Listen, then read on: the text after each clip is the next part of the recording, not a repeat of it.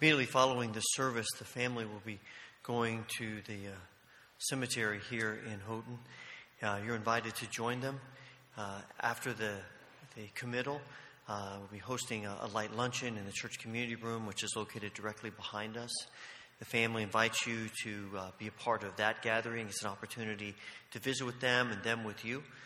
If you are unable to go to the cemetery, please feel free to, after the service, go ahead and make your way to the community room and wait for the family for when they return to join them in the meal.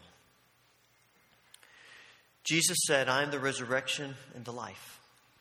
Those who believe in me, even though they die, yet shall they live. And whoever lives and believes in me shall never die. I am Alpha and Omega, the beginning and the end, the first and the last. I died, and behold, I am alive forevermore, and I hold the keys of hell and death. Because I live, you also shall live." We've gathered here today to praise God and to witness our faith as we celebrate the life of William Timberlake Allen. We come together to acknowledge God's grace in our lives and to acknowledge our grief at this time of human loss. During this hour together, may God search each of our hearts, that in pain we may find comfort, in sorrow, hope, in death, resurrection. Almighty God, you are our refuge and our strength. You are our very present help in every time of trouble. We ask that you would grant us your light to shine through the shadows of this hour. Comfort the hearts that are heavy with sorrow. Have compassion on our weakness. Give us a vision of your greatness, and surround us with the hope of the larger and greater life that you have promised through Jesus Christ our Lord. Amen.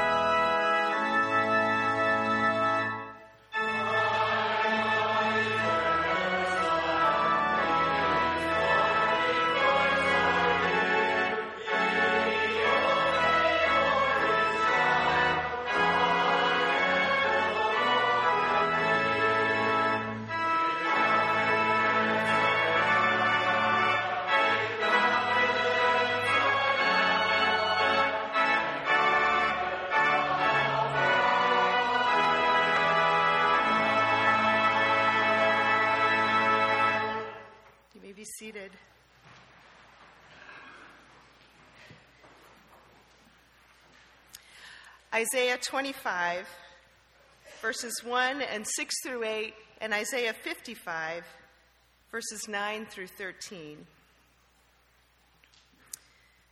O Lord, you are my God. I will exalt you. I will praise your name, for you have done wonderful things, plans formed from of old, faithful and sure. On this mountain, the Lord of hosts will make for all peoples a feast of rich food, a feast of well-aged wines, of rich food filled with marrow, of well-aged clear wines strained clear. And he will destroy on this mountain the shroud that is cast over all peoples, the sheet that is spread over all nations. He will swallow up death forever. Then the Lord God will wipe away the tears from all faces, and the disgrace of his people he will take away from all the earth, for the Lord has spoken. For as the heavens are higher than the earth, so are my ways higher than your ways, and my thoughts than your thoughts. For as the rain and the snow come down from heaven and do not return there until they have watered the earth, making it bring forth and sprout, giving seed to the sower and bread to the eater, so shall my word that goes out from my mouth be.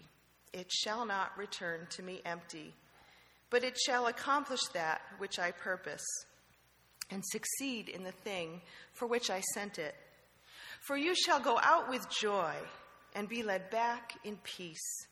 The mountains and the hills before you shall burst forth into song, and all the trees of the field will clap their hands. Instead of the thorn shall come up the cypress. Instead of the briar shall come up the myrtle. And it shall be to the Lord a memorial for an everlasting sign that shall not be cut off. This is God's word for us today. Thanks be to God.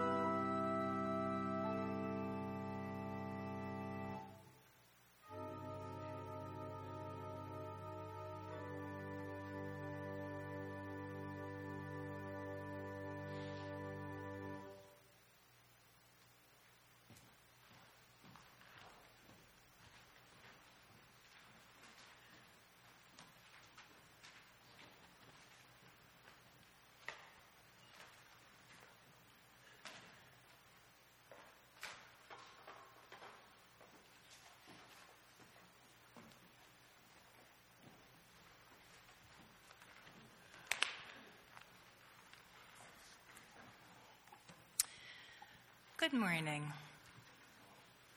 And heartfelt greetings to our wonderful friends, family, and to all believers assembled here today. This is indeed a most gracious gathering, and my father would be tempted to call it, with all decorousness, a soiree. We as a family are all too aware this morning that death is painful. And I would make this statement about death. Death is an ungentlemanly bore. Death is the raging of the enemy against our soul, the temporary triumph against the body of the individual believer. And I would affirm today that my father was none of those things. My father was not an ungentlemanly boor. He was not one given to rages and tirades and coarse language.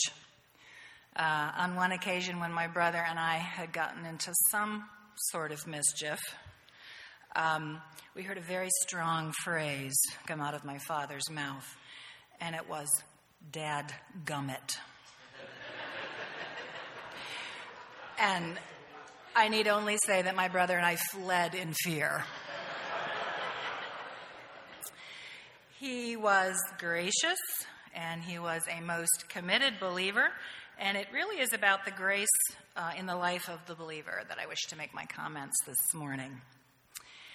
What is grace? We say grace before a meal. We note that someone dances with style, with grace.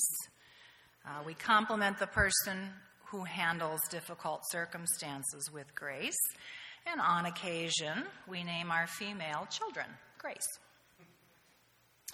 Grace is love and mercy given to us by God because God desires us to have it.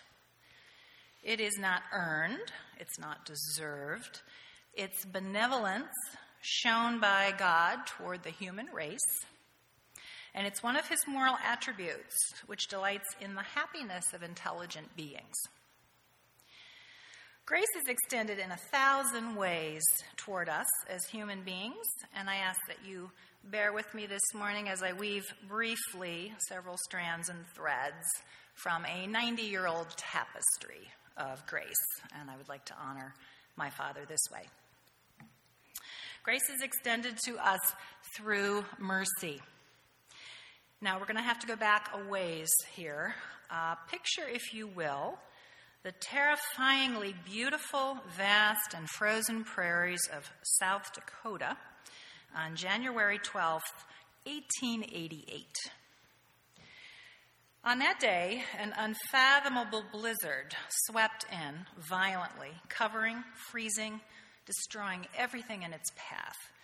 And it came to be known in time as the Children's Blizzard because, tragically, at that time on that day, more than 100 children who had been attending one-room schools out on that exposed land were hopelessly trapped and frozen to death. They were lost. And a literary aside, there is actually a book that my father read entitled The Children's Blizzard. It is well worth the read, and it does everything to reestablish the respect that we should hold for the people who settled that vast land out there. It's an excellent book. Now, how is this connected to my father? Picture on that same day, January 12, 1888, a very small boy, probably around the age of 8 or so, buried under one of those deadly mounds of ice and snow, with wind blowing 100 miles in every direction. No hope. The child will not survive. However, grace enters the scene.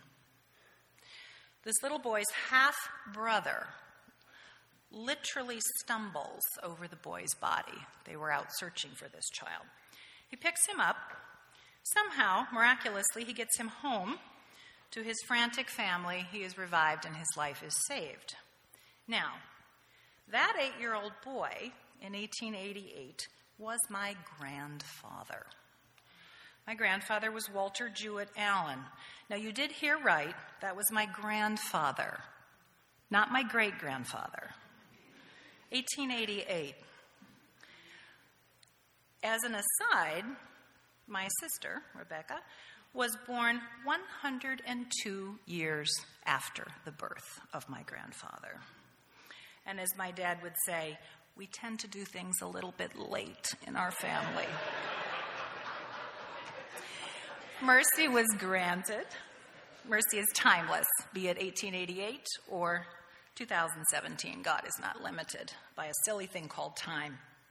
And here we find ourselves today. Grace comes to us, intelligent beings, through humor. And I have to say, we have laughed a lot this week. We have laughed a lot.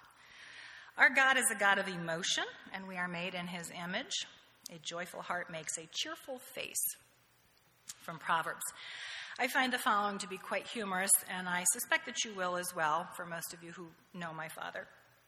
My father was born in Brown County, South Dakota, a gorgeous land, a beautiful land, which, however, exacted a very high price at times for the privilege of living there.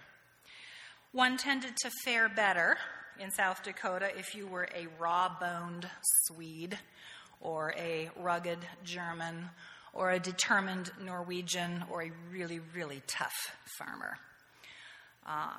This was not a nicey-nice place of chocolates and good coffee. These were people who were willing to dig squares of sod out of the ground and stack them up and actually live in them. These were people who burned dried buffalo dung to keep warm. And we must not forget, of course, the Sioux, the Omaha, the Cheyenne, and many of the other of the native peoples already living there, who lived there, who survived there, who suffered there, and who died there. And so into this place enters gentle Bill Allen. We used to joke about him having been born in the wrong state. How were you born there? You should have been born in, New Jersey or someplace else. A little safer. Dad reminisced often about what was called the Dirty 30s, the Great Depression. He talked about the swarms and clouds of locusts swooping in, covering up the crops, the trees, even penetrating moving vehicles on the roads. And as a child, he talked about watching them literally crawl up through the floorboards of his uncle's car as they were driving.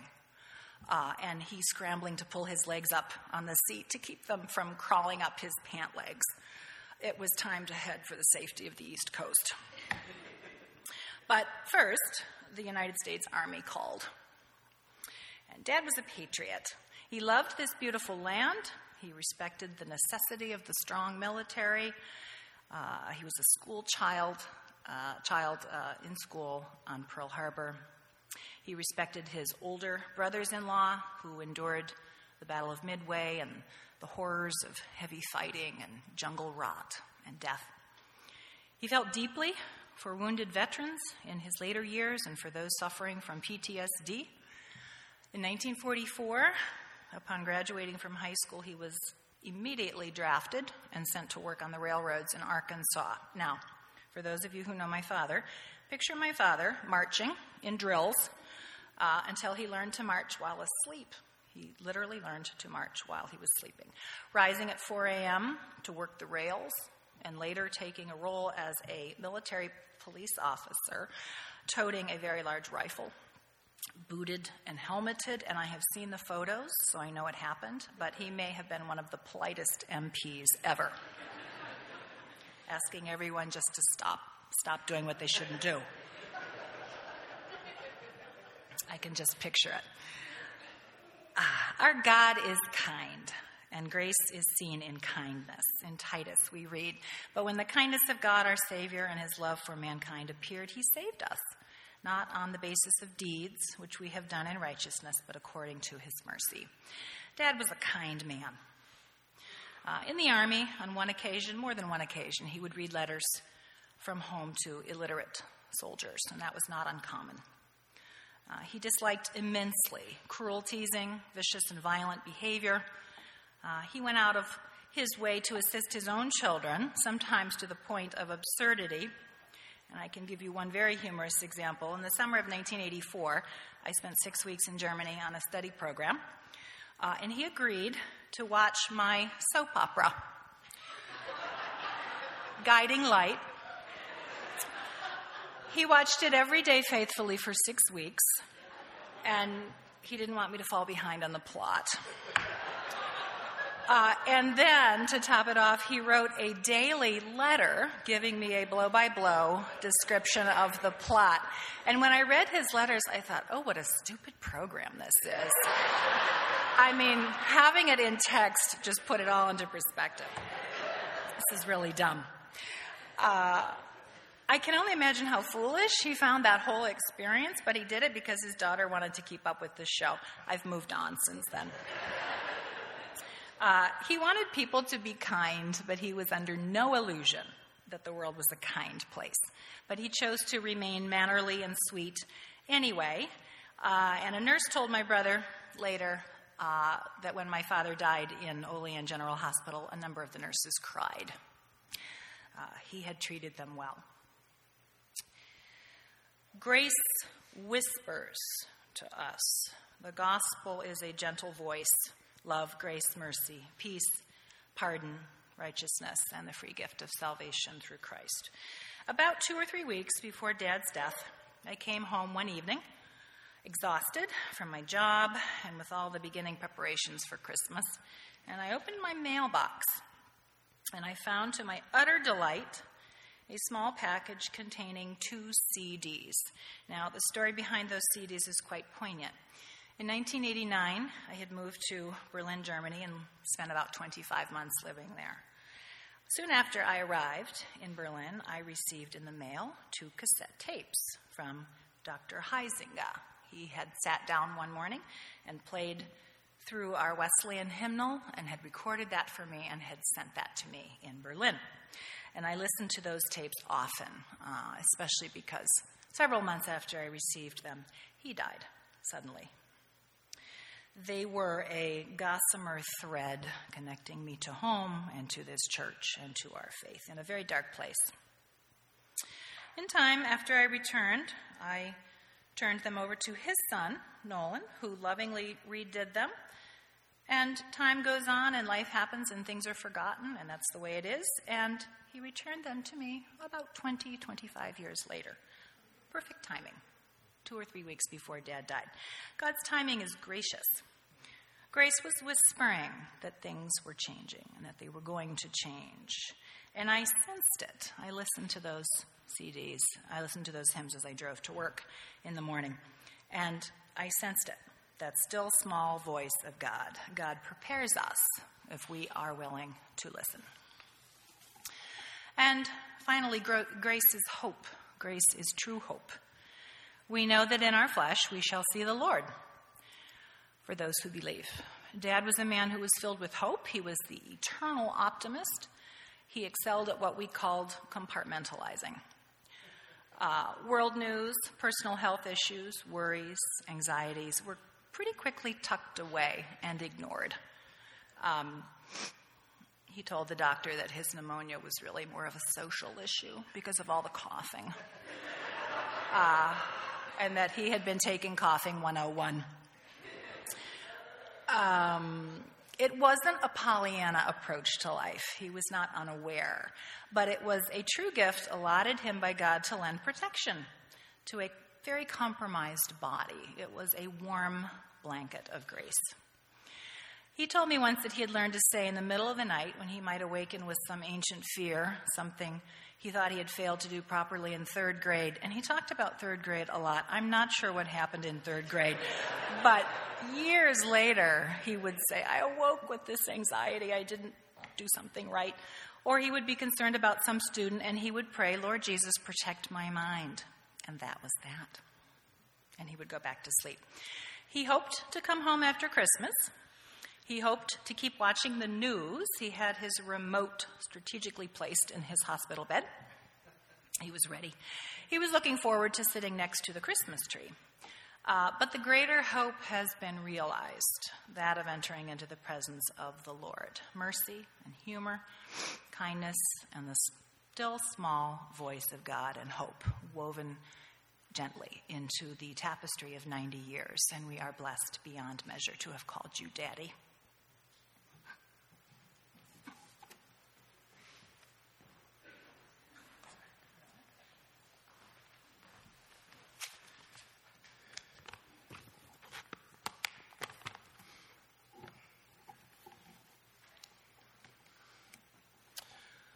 Well, good morning. This seems like a very normal place for me, although not this particular pulpit. But I've written this all out, which is very strange. I usually preach just from an outline, but I'm not preaching this morning, so lucky you. That's good.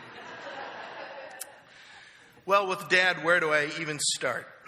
El Padre, as he liked to call himself, said to me more than once to make it please abundantly clear that first and foremost, William Timberlake Allen was a child of God who was a sinner and saved by grace through faith in Jesus Christ.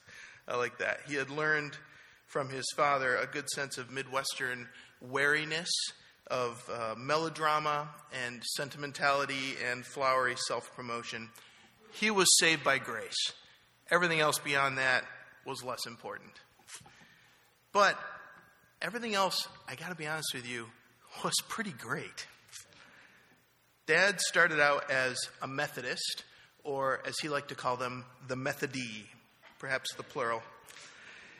And he was fond of reporting that he was baptized as a baby by no less than the bishop himself. He was a thin, wiry boy who somewhat reluctantly played baseball and much more enthusiastically played the piano. On a Boy Scout troop trip to Enemy Swim Lake, which is a great name, by the way, he developed appendicitis.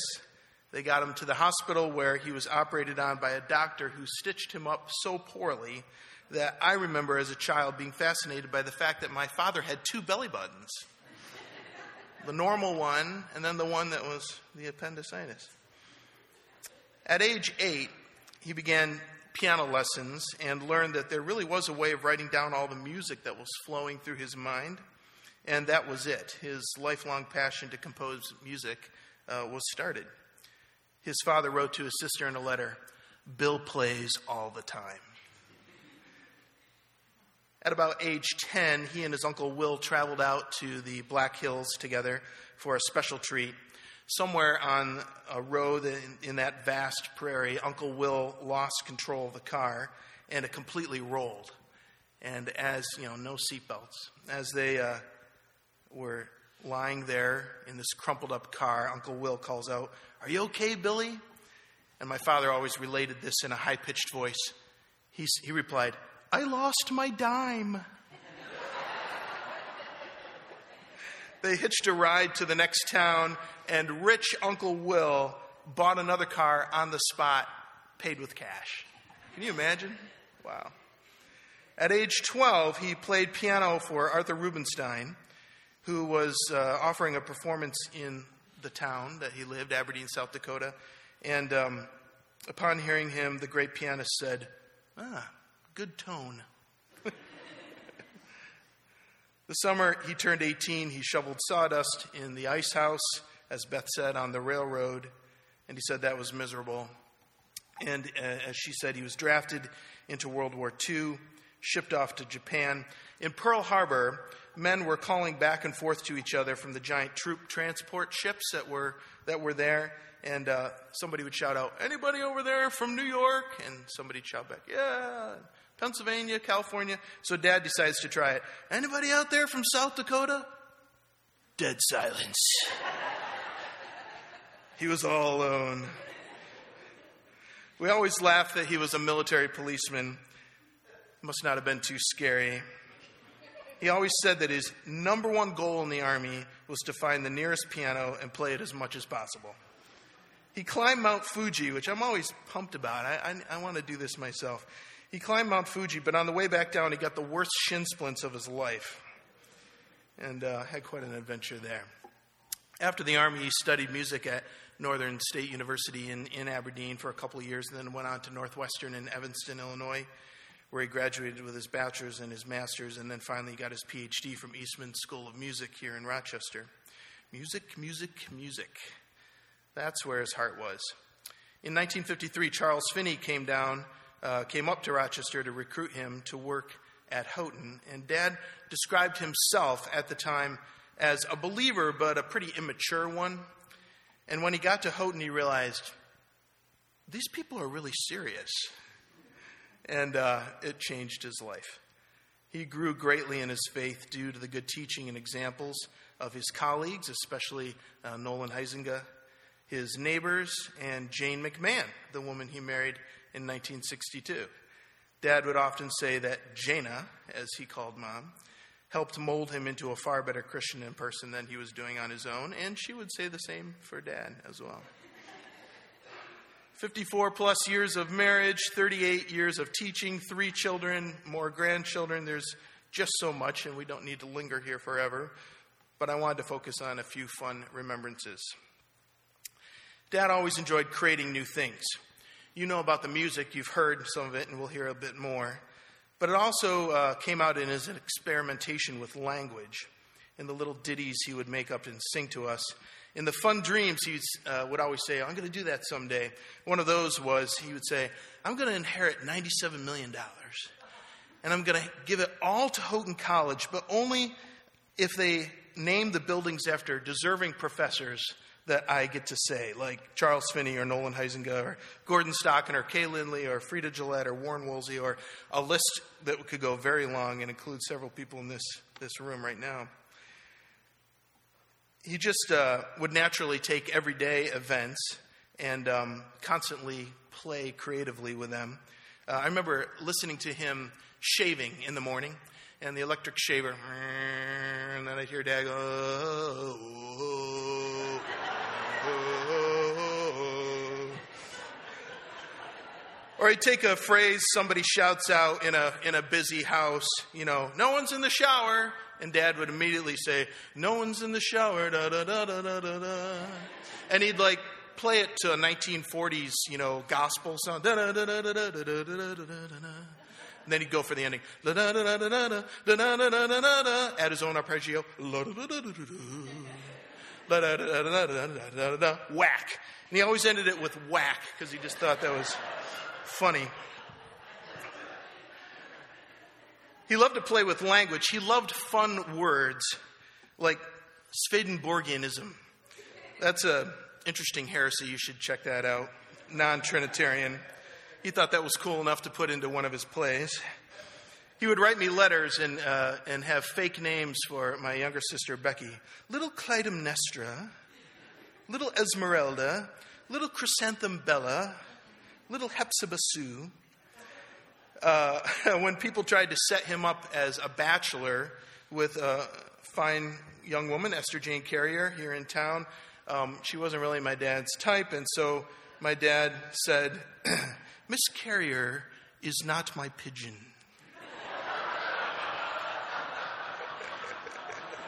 Which is... Yeah. That was so typical Dad, I can't even... He loved how sounds and ideas could fit together. So, for instance, you may have heard the Pope's address to the city and to the world called Urbi et Orbi. But, that was just fodder for Dad. We'd be driving down the road and we'd pass a fast food joint and Dad would go, Urbi et Arby's. And then he would make it even more complex, like in the 90s when Gorbachev was bringing perestroika to Russia. His wife's name was Raisa, and so my dad would just be like, Urbi et Orbi, Raisa and Gorby. I mean, it just went on and on. When Raiders of the Lost Ark came out, he thought about that and he said, let's call it Arders of the Lost Rake, which not only sounds fun, but actually means something. Pursuers of the lost, immoral person. He had hundreds of little phrases that he would say over and over again. Let's show them as teenagers that we can do this, he would say when we were about to attempt something. I mean, he's saying this as like a 90-year-old. Let it not be said among us, he would start a sentence with. Or somebody would give him something and he'd say, although undeserving, I'll take it. Something would happen. A nurse spilled something on him once, and he said, and he would say this often, oh, no, it's okay. This is my chance to be a martyr. When he tried to get out of a chair, he'd say words. He'd say, "Rugga, hunga." We knew he was trying to stand up. When he was enjoying food, he'd say, numsy. When the lawn needed to be mowed, my father would come to me and he'd say, in this fake French accent, he'd say, Bill, it is time to mow the lawn. And he also called Bach's Vakatov choral prelude. He called that the Dieter's song, Vakatov, walk it off. As I said, it just goes on and on. When he was 75 years old, we literally came up with 75 of those different expressions that he said, and it wasn't hard. It wasn't hard. Dad was an adjuster. He could be flexible to almost any situation. He would acquiesce, give in, pretty much anything to avoid conflict. He did have high principles. He just knew that you had to choose your battles wisely. Conversely, he did like to stir the pot artistically. He liked it when people were just a little bit uncomfortable, but he liked to do it politely. That's why one of the reasons we're singing this later this morning, we'll sing a Japanese hymn that he would often request on, hymn request time. He'd pick this strange Japanese hymn, which is awesome. It's a really good song. I hope you'll enjoy it. He would enjoy the fact that you might be a little bit uncomfortable while you sing it. That's good. So much joy, creativity, nervousness, piety, humor, all wound up into one person. He would admit to being selfish. He would say, I just want to do my thing. But then he would work against that because he also knew that being a good husband and father and colleague and teacher was very important. He would never, allow himself to be the artiste who could not be disturbed. He was always being disturbed. He'd wake teenagers up in the early morning, even if it was before he had to get up. He'd do some housework. That was always debatable. He'd drive us around. He'd write us letters when we were far away in Germany and China, in Philadelphia. Beth told about her 6 weeks away when he watched Guiding Light for her. He wrote me every single day when I was in China for 2 months. Every day I got a letter from my father about just something funny that was happening. But he also would find time to disappear into the basement and work on the next project. And he was always working on something new for a new musician who was in town, who was at the college, who was at the church. I remember going to sleep at night in my little bedroom, listening to Dad compose on his upright piano in the basement. He would search his way through the same little phrase over and over again until he got the chord just right. And later, I would instantly recognize the song when I heard it in a concert. Oh, yeah, that was one of those ones from downstairs. He wrote tons of music. Also, plays, poetry, operettas, a full-length opera, Young John Wesley. In his poem, International Sports Interview, you hear an athlete say, many times. Well, we're, going to, Dad ends that with two French words. We know. There was always a dictionary by the table so we could look up words. There was always the Encyclopedia Britannica close by so we could read stories about concepts. There was the great example of diligent scripture reading and prayer every night with Mom. And I know that I'm losing a great prayer warrior with my father's passing. He was simply the best dad I could have ever wanted. He was not a typical dad kind of dad. He used to joke about that all the time. He'd come up to me and he'd say, son, get out there and give it your all. And then he'd fake punch me on the arm. And we knew it was like a joke. He was not a hunting, fishing, sporting, tool-wielding, shoulder-slapping guy kind of dad. Instead, it was about unconditional love and grace, a lot of listening, a lot of peacemaking, a lot of fudge making, a lot of music making, creativity with the language, art galleries, classical music concerts, talking about theology, loving history. He could name all the kings and queens of England in order. That was pretty cool.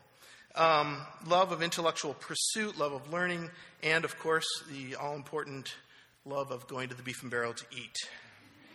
I'm just really proud of my dad. He left a great legacy of love for God and neighbor and grace to all. Thank you for joining us in praising God today for the life of my father.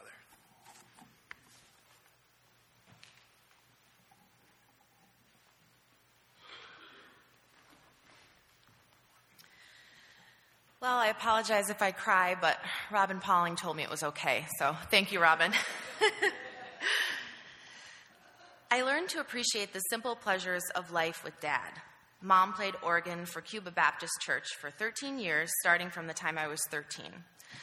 On the Sundays I attended church with Mom and Dad in Cuba, Dad initially explained to me the routine. Mom always wanted to be dropped off early at the church to get in one more hour of practice before the service started. Dad would say, "After we drop Mom off is when you and I get to do our special deal." And then he'd put his hand over his mouth as if it were a big secret and say, "Breakfast at McDonald's." I can still see him with his London fog khaki trench coat, black slacks, and freshly polished shoes, smiling and approaching the McDonald's worker to order his breakfast sandwich, hash browns, and coffee with 2 creamers. I treasured those early morning McDonald's breakfasts with Dad. While Mom played organ and directed the Cuba Baptist Church, Dad sang in the choir with the tenors. Mom told me recently that Dad would say funny little things under his breath during practice times. Sometimes she would ask the tenor section, "Okay, men, is there anything that you feel we need to go over?" That's when she would hear Dad say quietly, "Admit nothing."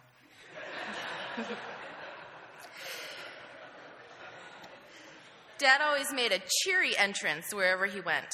He was never morose, moody, or petulant. It was very important to him to adjust and remain socially and gracefully adept. No doubt, this was a mixture of his personality and upbringing. He said quite seriously to Mom a few years back, as he felt the hindrances of age creeping in, "I just don't want to forget my manners." In a culture which bears all, I very much appreciated the way Dad was brought up as a contrast, in turn instilling the same virtues in us. Dad wrote letters to his sisters on a monthly basis explaining the goings-on in the Allen family household. Dad described his letters to his sisters, Barbara and Harriet, as his diary. The following excerpt from a letter written to me in 2004 explains the Allen form of communication with his sisters. I relay breezy information to them and eschew from events regarding personal struggle or pain. It would not be very Allen-esque to dwell too long on such things. My sister Harriet's recent letter to me regarding my sister Barbara's waning health is as such. Barbara will now be confined to a wheelchair all of the time. No more elaboration. Despite growing up in quite a proper household, Dad did well relating to younger generations and was often amused by younger people. After youth group on Wednesday nights, a small group of my friends often came to the Allen household to jam, as my dad put it. There was guitar playing, joke telling, and CD swapping. Dad turned Adam Kettlecamp into Kevin Adelkamp. Dad wrote Dad wrote 2 romantic yet comical ballads for 2 of my girlfriends on account of their liking of 2 gentlemen at the time. The gentlemen never knew of this, of course. In the early to mid-90s, I was a teenager, and the era of grunge and alternative music was upon us. The musical artist Beck had come on the scene, and a group of my high school friends were going to his concert at Darien Lake. Mom insisted that I go with a parental escort, which turned out to be Dad. Which is ironic, because Dad was not a fan of loud, bombastic rock music.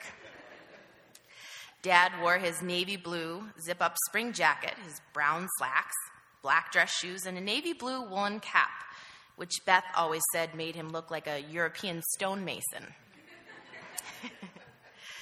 As we waited for the concert to begin, 2 girls looking 17-ish with ripped jeans, do-rags, and T-shirts dragged on cigarettes as they walked by us. One happened to look over and spot Dad. "Oh my gosh," I heard her say to her friend, "Do you see that little old man over there? He's so cute. Look at him with his little hat."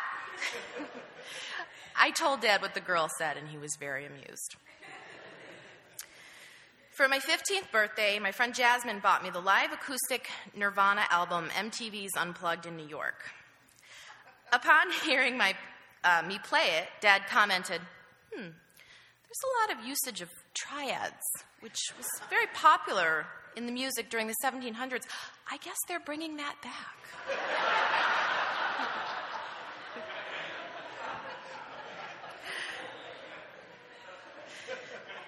One of Dad's famous play on word phrases was, "What a patter," instead of "what a matter." When Dad heard Kurt Cobain sing in his tortured soul kind of way, Dad would say, "Oh, what a patter, Kurt." The term "what a patter" was also used in response to child number 3's unnecessary whines. "What a patter," he'd say. "Your life hasn't been hard. You've not suffered terribly. You've had a good life." "But Dad," my 8-year-old self whined about a fellow classmate, "she has a fur coat. I want a fur coat." "But is she fulfilled?" Dad would say. "Dad, that's not the point." "Yes'm," he would reply, and I'd walk off mumbling something as I knew there was no way to win that argument. Dad loved and respected Mom always. He was ready with a card for her birthday, their anniversary, or Valentine's Day. After he passed, I found cards already lined up in his drawer for Mom for several future holidays. He made sure us kids had cards ready for Mom, too. We purchased them at the Fillmore Pharmacy, which was a place that used to develop film back before the era of digital film took over. In that case, Dad used to say, "There's far more filmacy at the Fillmore Pharmacy." We always knew that Dad loved us, and he told us he loved us, but he wasn't one to gush. But as he got older, he became more forthright with the feelings of his heart. A little more than a month ago, after I fixed him chicken noodle soup and a half a tuna sandwich, set it down in front of him, he reached out for my hand and smiled, saying, "You're a good kid. I'm proud of you. And you're a good mom." Mom told me in recent years that when she would go to hug Dad goodnight, his hugs became stronger and he would hold on a little longer. He would often say, "Oh, Jana, you're the best thing to ever happen to me." Growing up with my dad, and Billy touched on this, had many names for me. Bruce Brown once said to Beth, "I've noticed that your father never calls your sister by her actual name."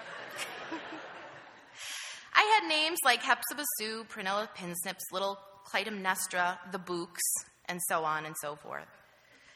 When Beth spent a summer in Germany, Dad wrote her letters including things I had done.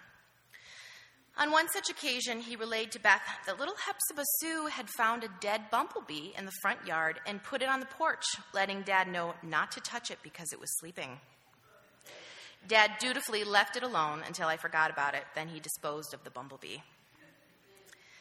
Every so often, someone would say a phrase, and Dad would start to sing the phrase, always with the same tune, and Billy touched on this as well. On a Sunday afternoon, someone might say, "The ham is in the oven," and Dad would sing, "The ham is in the oven, da-da-da-da-da-da-da. The ham is in the oven, da-da-da-da-da-da-da."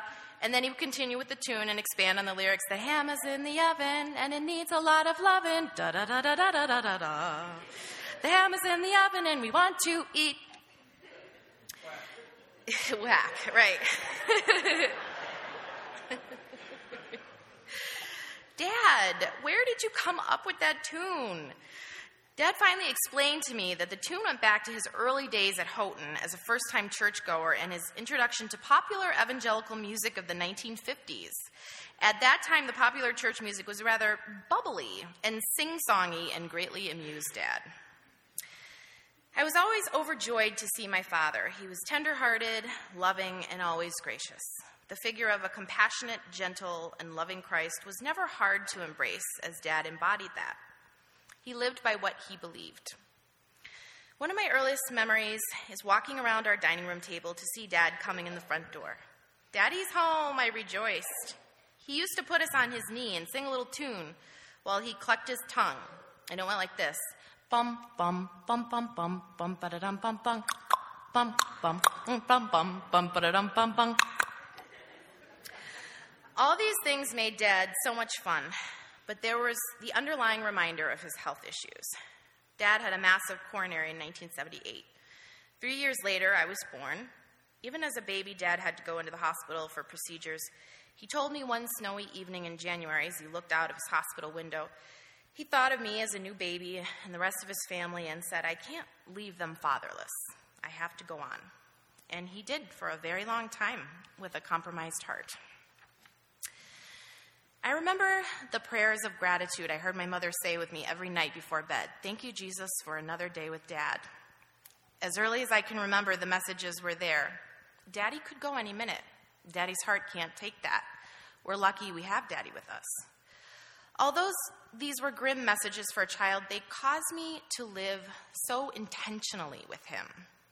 I took pictures, I recorded his voice, I wrote down his quirky behaviors. I was incredibly appreciative to have him around. Dad had a tender appreciation of life. One Sunday night, Mom and I were on church duty nursery duty during the Sunday evening service. Dad came down after the service was over to get us. Not all parents had come yet for pickup, and there was still a sleeping infant in a crib in a separate room attached to the nursery with the lights off. Dad wanted to go see the baby. He told me that one of the most beautiful and peaceful things in the world is a sleeping baby. I stood next to him while he leaned over the baby, admiring him and listening to him breathe for a few minutes. It's one of my favorite memories with him. When Dad was in the hospital and after he passed, I felt the emptiness of Christmas dinner without him at the end of the table, smiling and nodding and getting ready to read something special he wrote to read before dinner. I felt the emptiness of the house at night in the wee hours of the morning, void of his busy movements. Dad was quiet, but there was always the shuffle of his footsteps going between his room, the bathroom, the kitchen, and back to his room again. I prayed and still do pray for the ability to cope with his passing. I began to gather photos, write down memories, read old letters he wrote, and listen to his music. And those things began to warm me to the core. And I realized there are so many remnants of him that he left behind that I am forever surrounded by him. While I know I will see him again, while on this side of heaven I will never get used to the absence of his presence, but I have nothing but gratitude and rejoice for the lifetime, as it seems, that I've already spent with him. Thank you.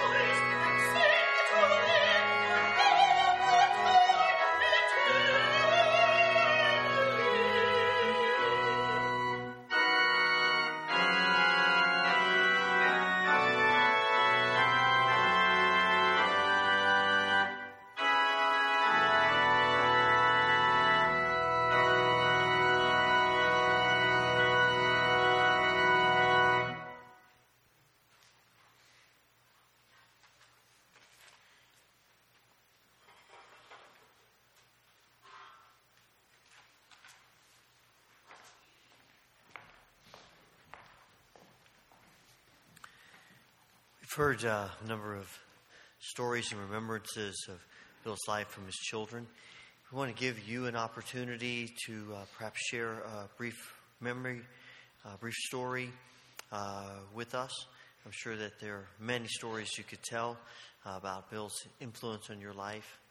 And we have a microphone to hand to you, and that's so everyone can hear. And the closer you hold that to your mouth, the better the sound and the least chance for feedback as well. So we're going to do 4 or 5 or 6 here, and then after the anthem, we'll have one more opportunity for you to share as well. So if you would like to, stand where you are, and we'll get the microphone to you.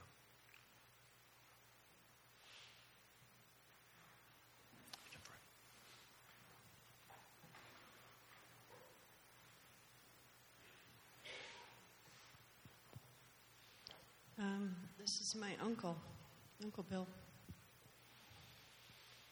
The story I want to tell is, I imagine my uncle, I didn't know him that well. He always lived on several states away. But I knew him to be a very gracious person, a very kind person, mostly quiet. And so I identified with him on the quiet part. I imagined him to be shy, like I was. I don't know that he was. But always knew him to be loving, even at a distance, even though we didn't know him well.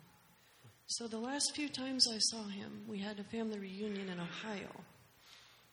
And he would see me and smile and say, "I want to tell you a story."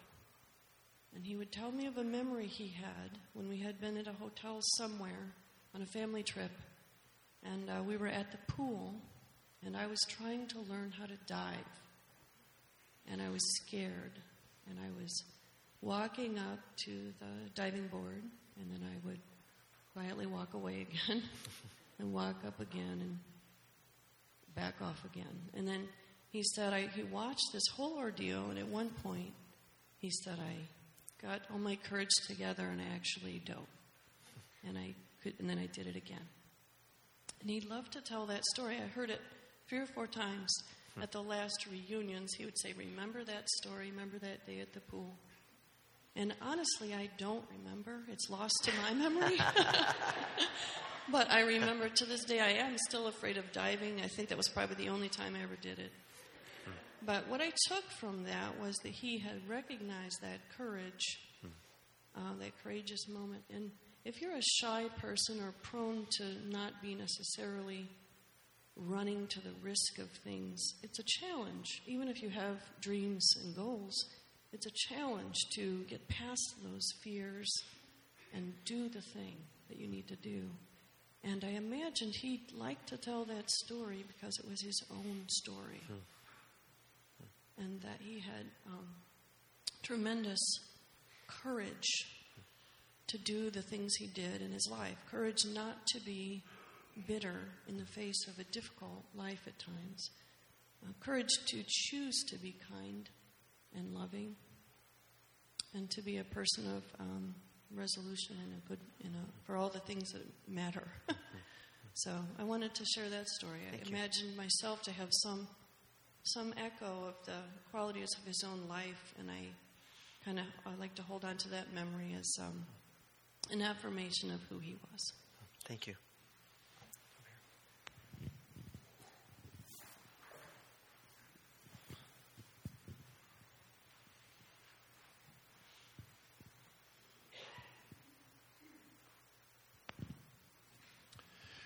I've known Bill for 60 years, and in fact, I'm not sure whether it was before he knew Jane or not, but certainly before they were married. They used to come over to our house, that is, he and Nolan Heisinger, Dr. Nolan Heisinger.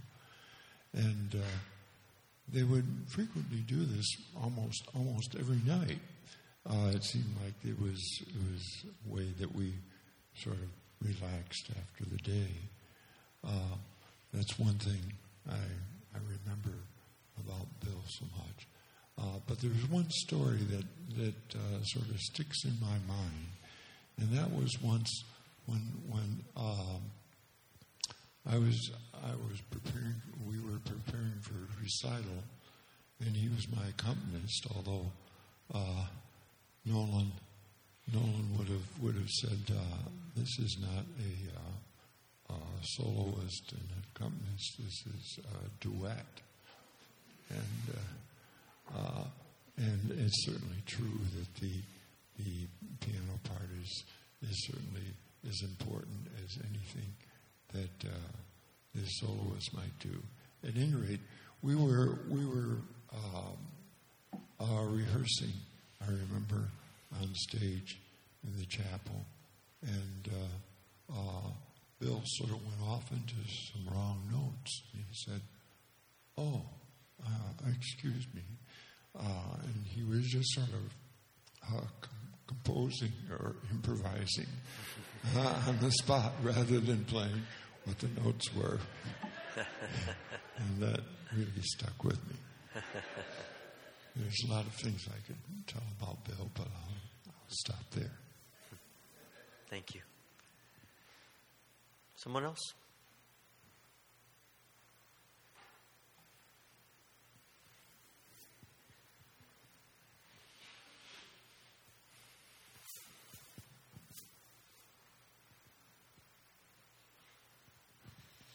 Dr. Allen was my professor of music theory. I had him for 4 semesters at Houghton in my tenure there. And being an instrumental person, accustomed to reading one line of music, it was difficult for me to grasp the concept of the different harmonies and, more than one line of music. And, I struggled through piano.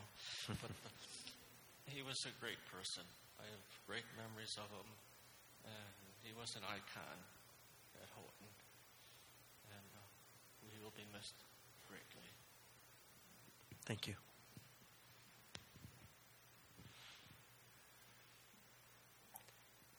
Maybe one more in this section, and then we'll give another opportunity in a few moments.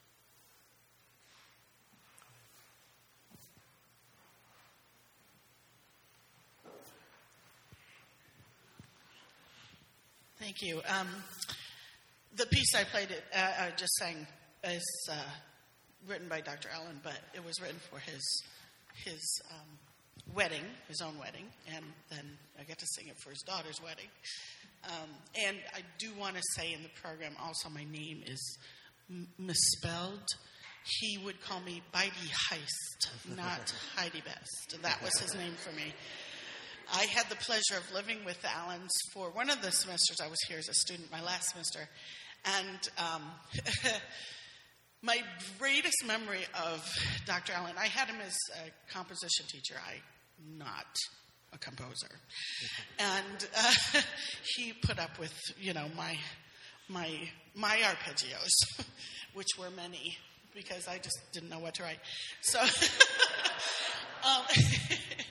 and he was always so fun. But, you're just so intimidated as a student because you know how great your professors are. And I was so intimidated always. And once you get to know him, obviously, you don't need to be intimidated at all by him because he's such a wonderful person. And I learned that through living with them, and especially in our catching of a mouse one time, and the cat was not doing its job. And there was a little mouse that was, digging at things every night, and I couldn't sleep. And so it was time to put the traps down, and so he put the trap down and put the little cheese on, and he took it as his job to do because that was the thing that the guy did, and so I'm a country girl, so I'm used to the mice and everything. So he put the trap down, and the cheese, of course, was gone the next morning, and there are no mice. So I said, well, why don't let's do it this way. And he made me feel good about the fact that I knew how to bait a trap for a mouse. And equally, we were on the same level as far as after the mouse was actually killed. we felt horrible. It was such a cute little mouse, and I just will never forget him taking that little mouse in his hand to take outside and petting the little black head. And, some of you are like, ew, but it was a very, very cutest mouse I've ever seen. But there's so many stories that we all have, but that one really, it's odd because he just is, once you got to know him, he's just so easygoing and non-judgmental, and it was just wonderful to have him and his family in my life, and it still is. So, thanks, you guys. I'm going to give you another opportunity in a few moments after the choir sings this anthem, and we appreciate everyone who has given their time and energy and giftedness to sing today.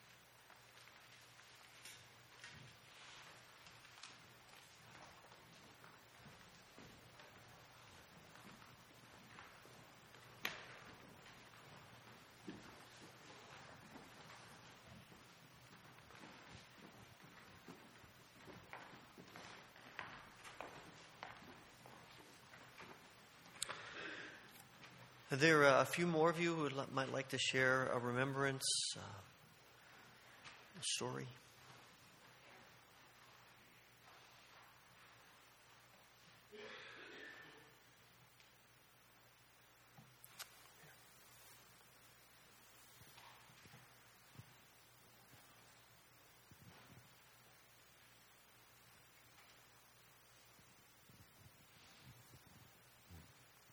My name is Pat Shea, a small little girl from the cornfields of Illinois. And I married into a family.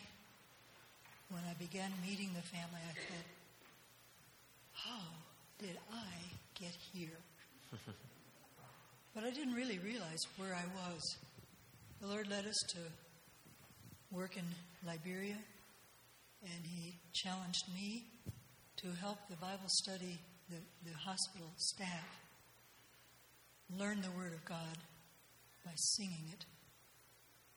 And then I had the audacity, when we were here in 1980, to ask this gentleman who I knew taught composition to harmonize my little one-line scripture songs.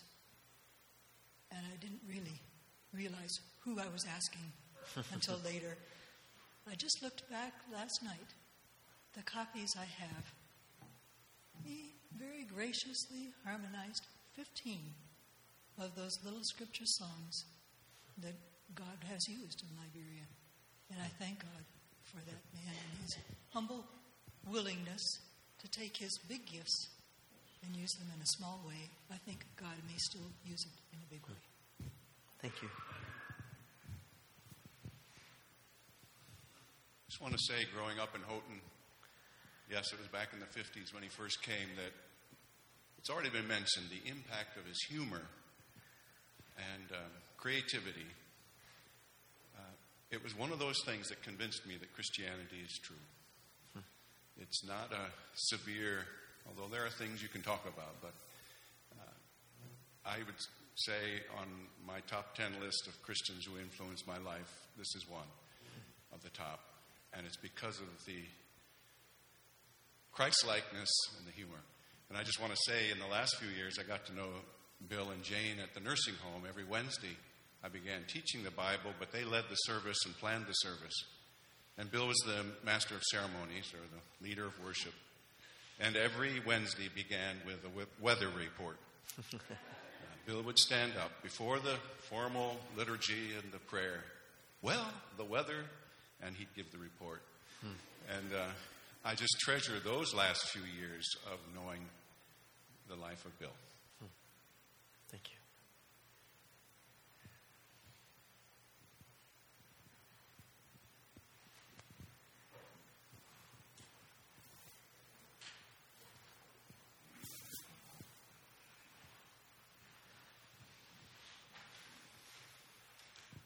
I wasn't going to say anything because I didn't know if I could say anything.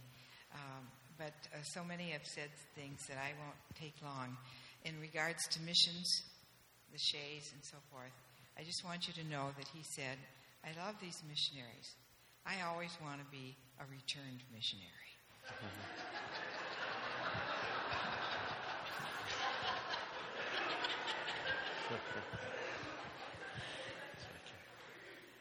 In the back here.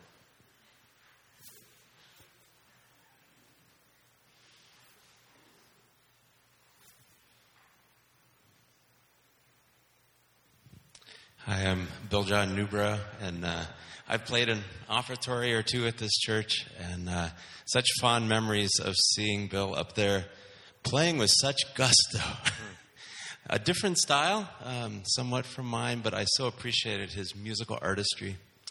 And over these years I've been at Houghton, I've gotten to know Bill and Jane a little bit, and it was so heartfelt to me that one day he just came up to me and he said, here's a piece I wrote. And I looked at it and it said, Liszt versus Brahms with César Franck refereeing. I thought, wow, that is a unique compositional style. What really touched me about it, though, is he didn't say it in a forceful way, learn this, play this, perform this. He said, just file this away for future reference. And it is my hope someday to learn that and perform that in his honor. And just the sweetness of his heart, it had such an impact on me. God bless. Thank you. Anyone else?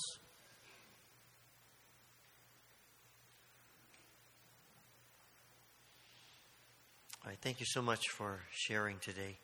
I want to read two passages of Scripture, both from the Apostle Paul. First is from 2 Corinthians chapter 5, verses 1 to 10. For we know that if the earthly tent we live in is destroyed, we have a building from God, an eternal house in heaven, not built by human hands.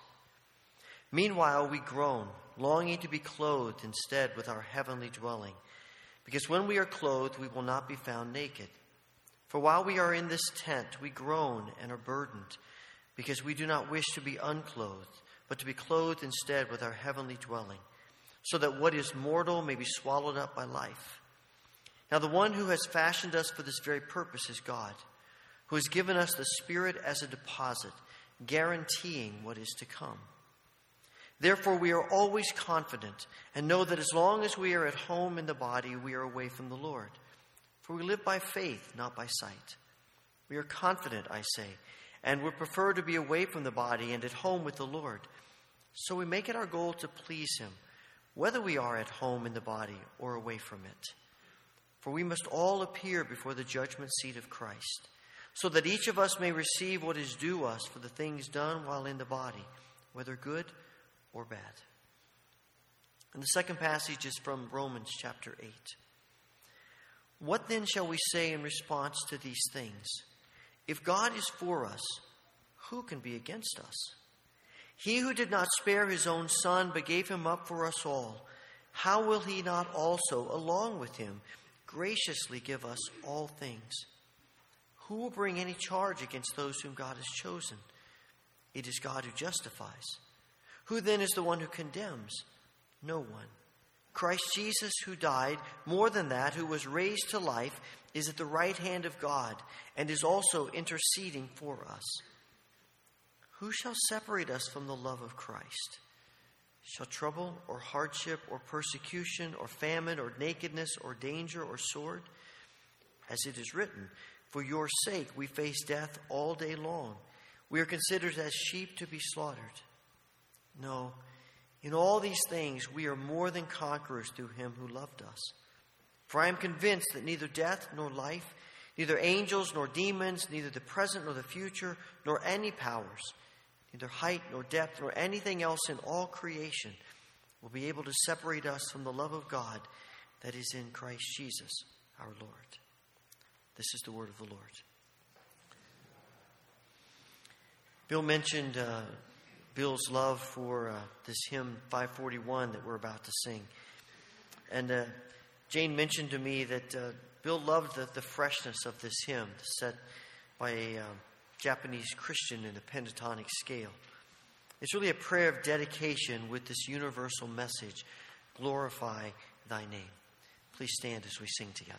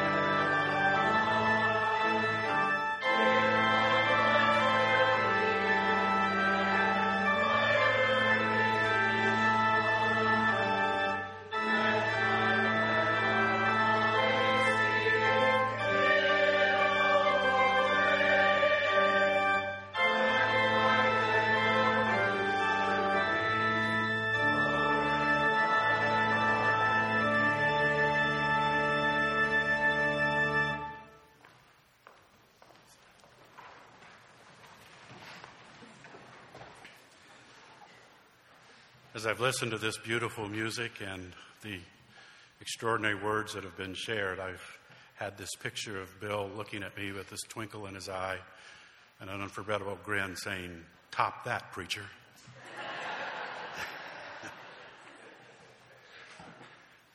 We've gathered here today to celebrate the life of one of our cherished saints.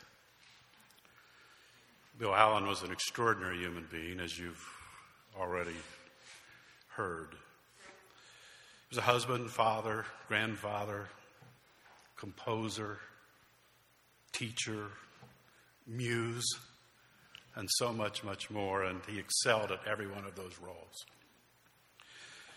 But as you've also already heard, it was his commitment to Christ that more than anything set him apart.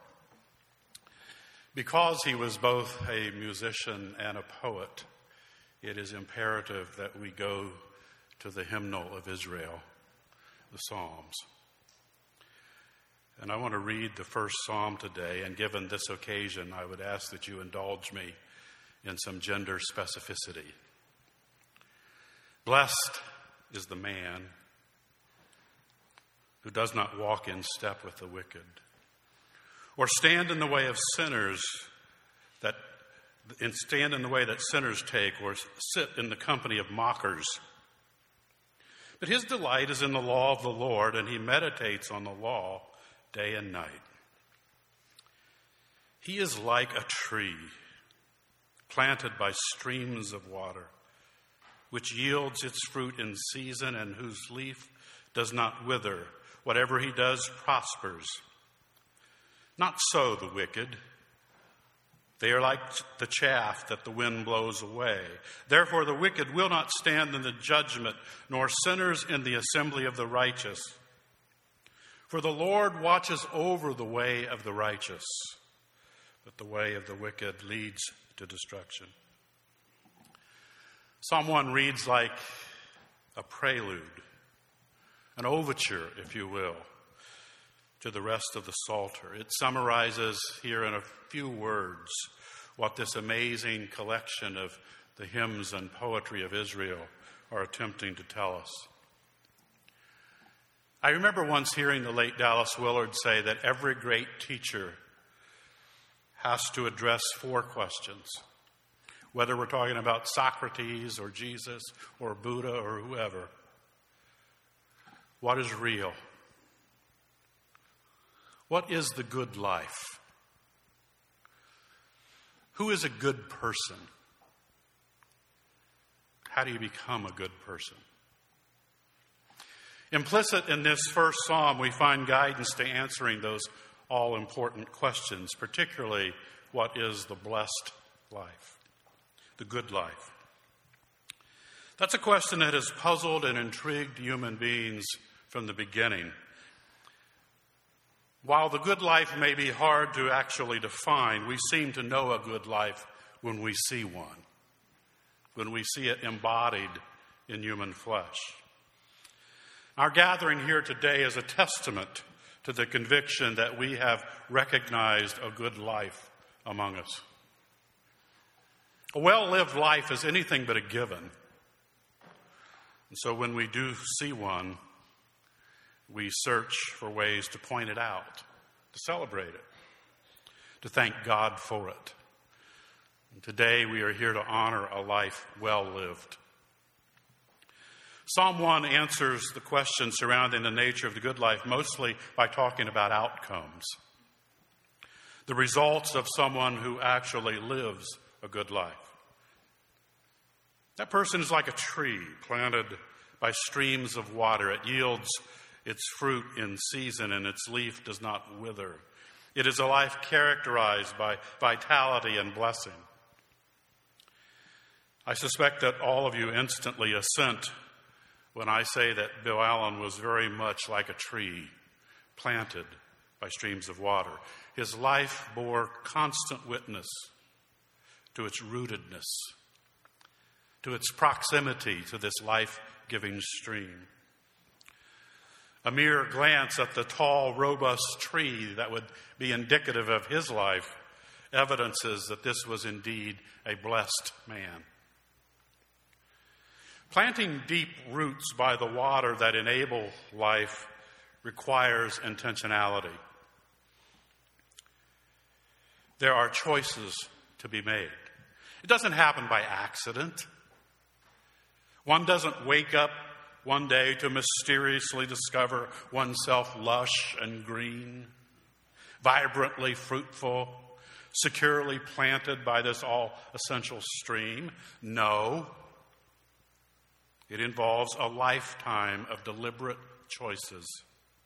Not walking in step with the wicked, refusing to stand or to inhabit the way that sinners take, the decision to avoid the company of the mockers and the cynics. It involves the ready embrace of God and His ways to the extent that one finds delight in them, along with a lifetime's worth of musings and the raw materials for immeasurable creativity. It is those kind of choices that enable one to become securely planted by the water of life. And people who make those choices are steadfast. They are secure. They don't move around. The old spiritual got it right. Just like a tree planted by the water, I shall not be moved. Bill had deep roots in God's ways. He tapped into an underground river of creativity that most people never experience. It flowed out of him in a God-given productivity that is both uncommon and a grace-filled contribution for the good of our world. Bill's gifts became a means of communicating God's goodness to a world that is so often bereft of beauty and grace. These deep roots enabled Bill to hear things that most of us never hear. But fortunately and in God's good providence, what he heard was very often transferred onto graph paper. The span of his musical interests were virtually boundless, from writing complex settings for a variety of instruments to the improvisation of hymns to composing an opera. One summer when I was here as pastor, he called me one day and asked me to give him my summer sermon passages so he could write preludes based on my preaching text. I mean, who does that? And yet he was a most unpretentious, warm, friendly person. If there was any ego in this man, I never saw it. In my pastoral days, I would sometimes slip out of my study and come over here and sit in this sanctuary to get away from the phone or just to think and pray. On one of those days, I walked into the back of the building to observe our musical savant and terminal degree from the Eastman School of Music sitting at the piano accompanying practice for the children's choir. As I recall, it was the most Christ-like thing I'd seen that week. I know that it's possible that some people might call Bill a bit of an eccentric. But let me remind you that in this community, that is considered a good thing. Eccentricity is way undervalued, in my opinion. To find people that are so self-differentiated, so at peace with who they are in this cookie-cutter world of ours is extremely rare. One of the great joys of being in this town for a while is that we have more than our share here of unforgettable characters. And today we celebrate and gratefully praise our God for one of the best on Houghton's long list of very rare birds. Bill would smile at that. As you've already heard, he had this wonderfully wry sense of humor. The best part of officiating at Billy and Kristen's wedding many years ago was that I had a ringside seat at the reception. where Bill did comic shtick that would have passed muster in the Catskills. What is it about musicians? I've often thought about this. What is it about musicians that they can be so light-hearted and just downright funny? It's a great mystery to me, perhaps not on the scale of trying to figure out the hours at the Houghton post office, but it's mysterious nonetheless. I poked fun at the Postal Service because I can easily imagine Bill saying that. I used to sit next to Harold McNeil at Artist Series, and after a particularly hilarious performance by some world-class musicians, I asked Harold why all musicians seem to be so funny. At first, he just looked at me and grinned like I had asked him as a magician to betray one of his tricks. But then he said something about music and laughter being parallel tracks towards joy, and sometimes they intersect. And I saw that intersection on so many occasions in Bill, and many of us here treasure the unique way that he had of making us laugh with music. The psalm says that this person so filled with life is a person who meditates on God's law both day and night. The constant practice of God's presence was very evident in Bill's life. For 38 years, he lived with uncertainty about his health. And yet, as far as I could tell, he refused to allow that uncertainty to rob him of the joys of life and family and of his service to God. And maybe it was that uncertainty that was part of what made him so resolute, so committed. And make no mistake about it, he was committed. You've heard a lot of memorable lines from him. For me, his most memorable line for me was his line when he said, "It is a dangerous thing to fall into the hands of a living trend." I can't tell you how often I have shared that line across the years with others. Bill didn't cotton to things of trendy things, especially in matters of the faith. The Lutheran theologian Jacqueline Bussey said, "I believe living a whole grain life of faith and doubt will feed our soul's hunger better than the junk food jelly bean diet of piety and cliches most of us have been forced to swallow whole like a catechism capsule. I believe authenticity, wonder, questioning, and honesty are the nutrients we need to make our faith healthy and whole and genuinely our own at last." Does that remind you of anyone? Now, I didn't know Bill well enough to speak with any clarity about his fears. Was he afraid of heights? Spiders? I don't know. But I did know him well enough to know that what frightened him was the possibility of living a life of faith that is fake and inauthentic and driven by the living trends of a culture that in its wisdom knew not God. Bill rejected the smarmy sentimentalism that passes for Christianity so often these days.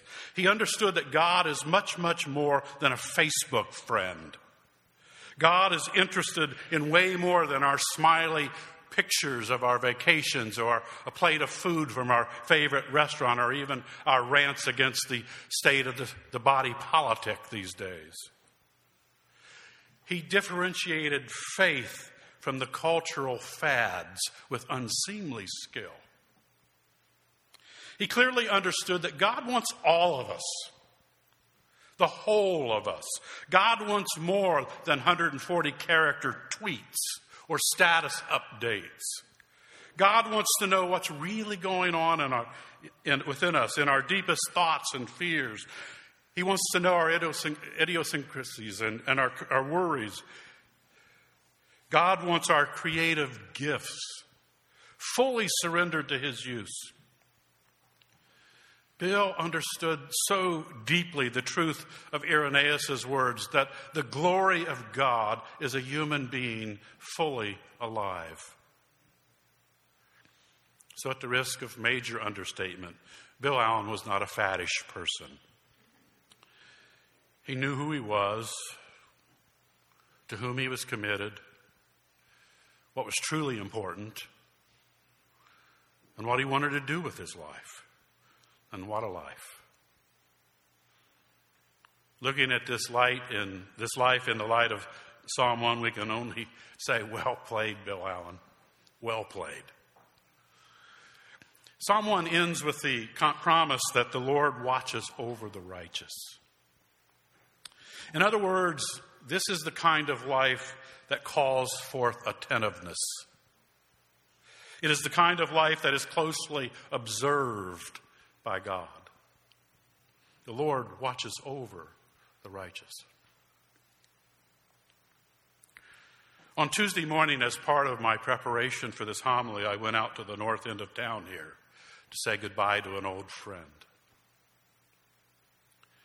Just beyond what students call the Field of Dreams, there is the remnant of a tree.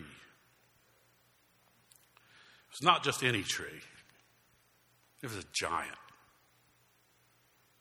And for many years, centuries actually, long before Willard J. Houghton ever showed up in these parts, that huge oak tree stood sentinel over this part of the valley. Students called it the Tree of Life. That tree meant a lot of different things to different people. It was a favorite picnic spot. It was the theme of numberless paintings and photos. It was doubtless an iconic, romantic place for generations of couples. My own son had his engagement photos shot underneath that tree. On June 21st, this past summer, a huge storm felled that wonderful old tree. Houghton lost a very important monument to its history. Now, its sudden end did not make the evening news or anything like that, but among Houghton folk, it was a big deal. It was all over social media. It meant a great deal to many of us here. I don't know what it is about this community, but it has produced more than its share of extraordinary people. Giants, we might call them. In the tree world, they would be redwoods or giant sequoias or century-old oak trees. And over the years, we have seen them inevitably fall, as is the lot and destiny of mortal human beings. We grieve their loss, and eventually we move on. But they are etched into our collective memories in ways that evoke these periodic mixtures of sadness and joy. We lost another tree of life this past week. I suspect that just about any beginning philosophy student has had to wrestle with the old saw. If a tree falls in the forest and no one is around to hear it, did it make a sound? That little thought experiment springs from the thinking of British empiricist George Berkeley, who argued that objects of sense exist only when they are perceived. Needless to say, Berkeley's ideas have been roundly debunked. My personal favorite takes the form of a limerick. There once was a man who said God must find it exceedingly odd to see that the tree continues to be when no one's about in the quad.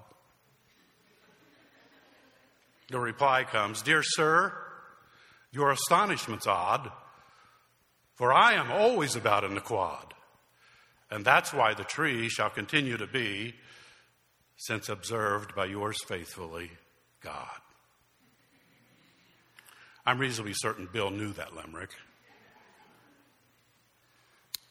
So here we are. Another tree has fallen. The hole that it leaves in the sky around Houghton and the hole that it leaves in Bill's family is unmistakable and real. And even though Bill's passing did not make the evening news, and most of the world will not hear anything, the noise of its falling is deafening to this community.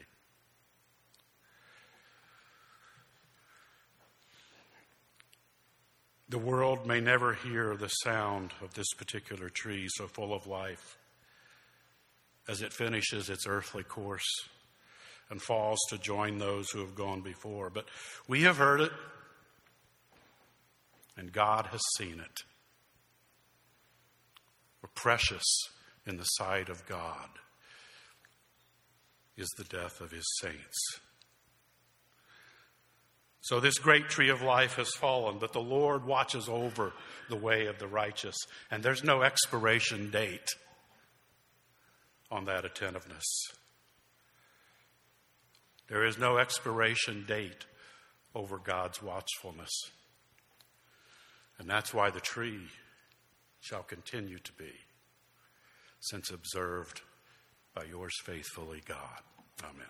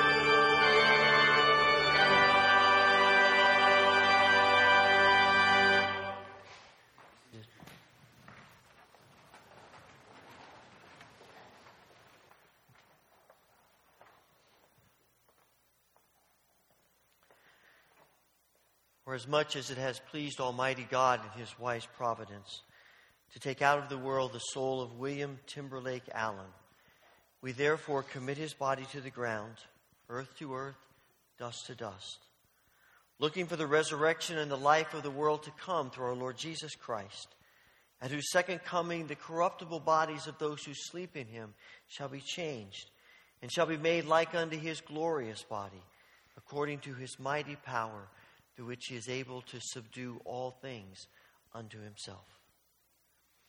O God, all that you have given us is yours. You've given Bill to us. Now we give him back to you. Receive him into your arms of mercy. Raise him up with all of your people. And receive us also. Raise us into new life. Help us to so love and serve you in this world, and to love and serve one another in this world, that we may enter into your joy in the world to come. Amen. May the grace of the Lord Jesus Christ, the love of God, and the fellowship of the Holy Spirit be with you now and forevermore. Amen.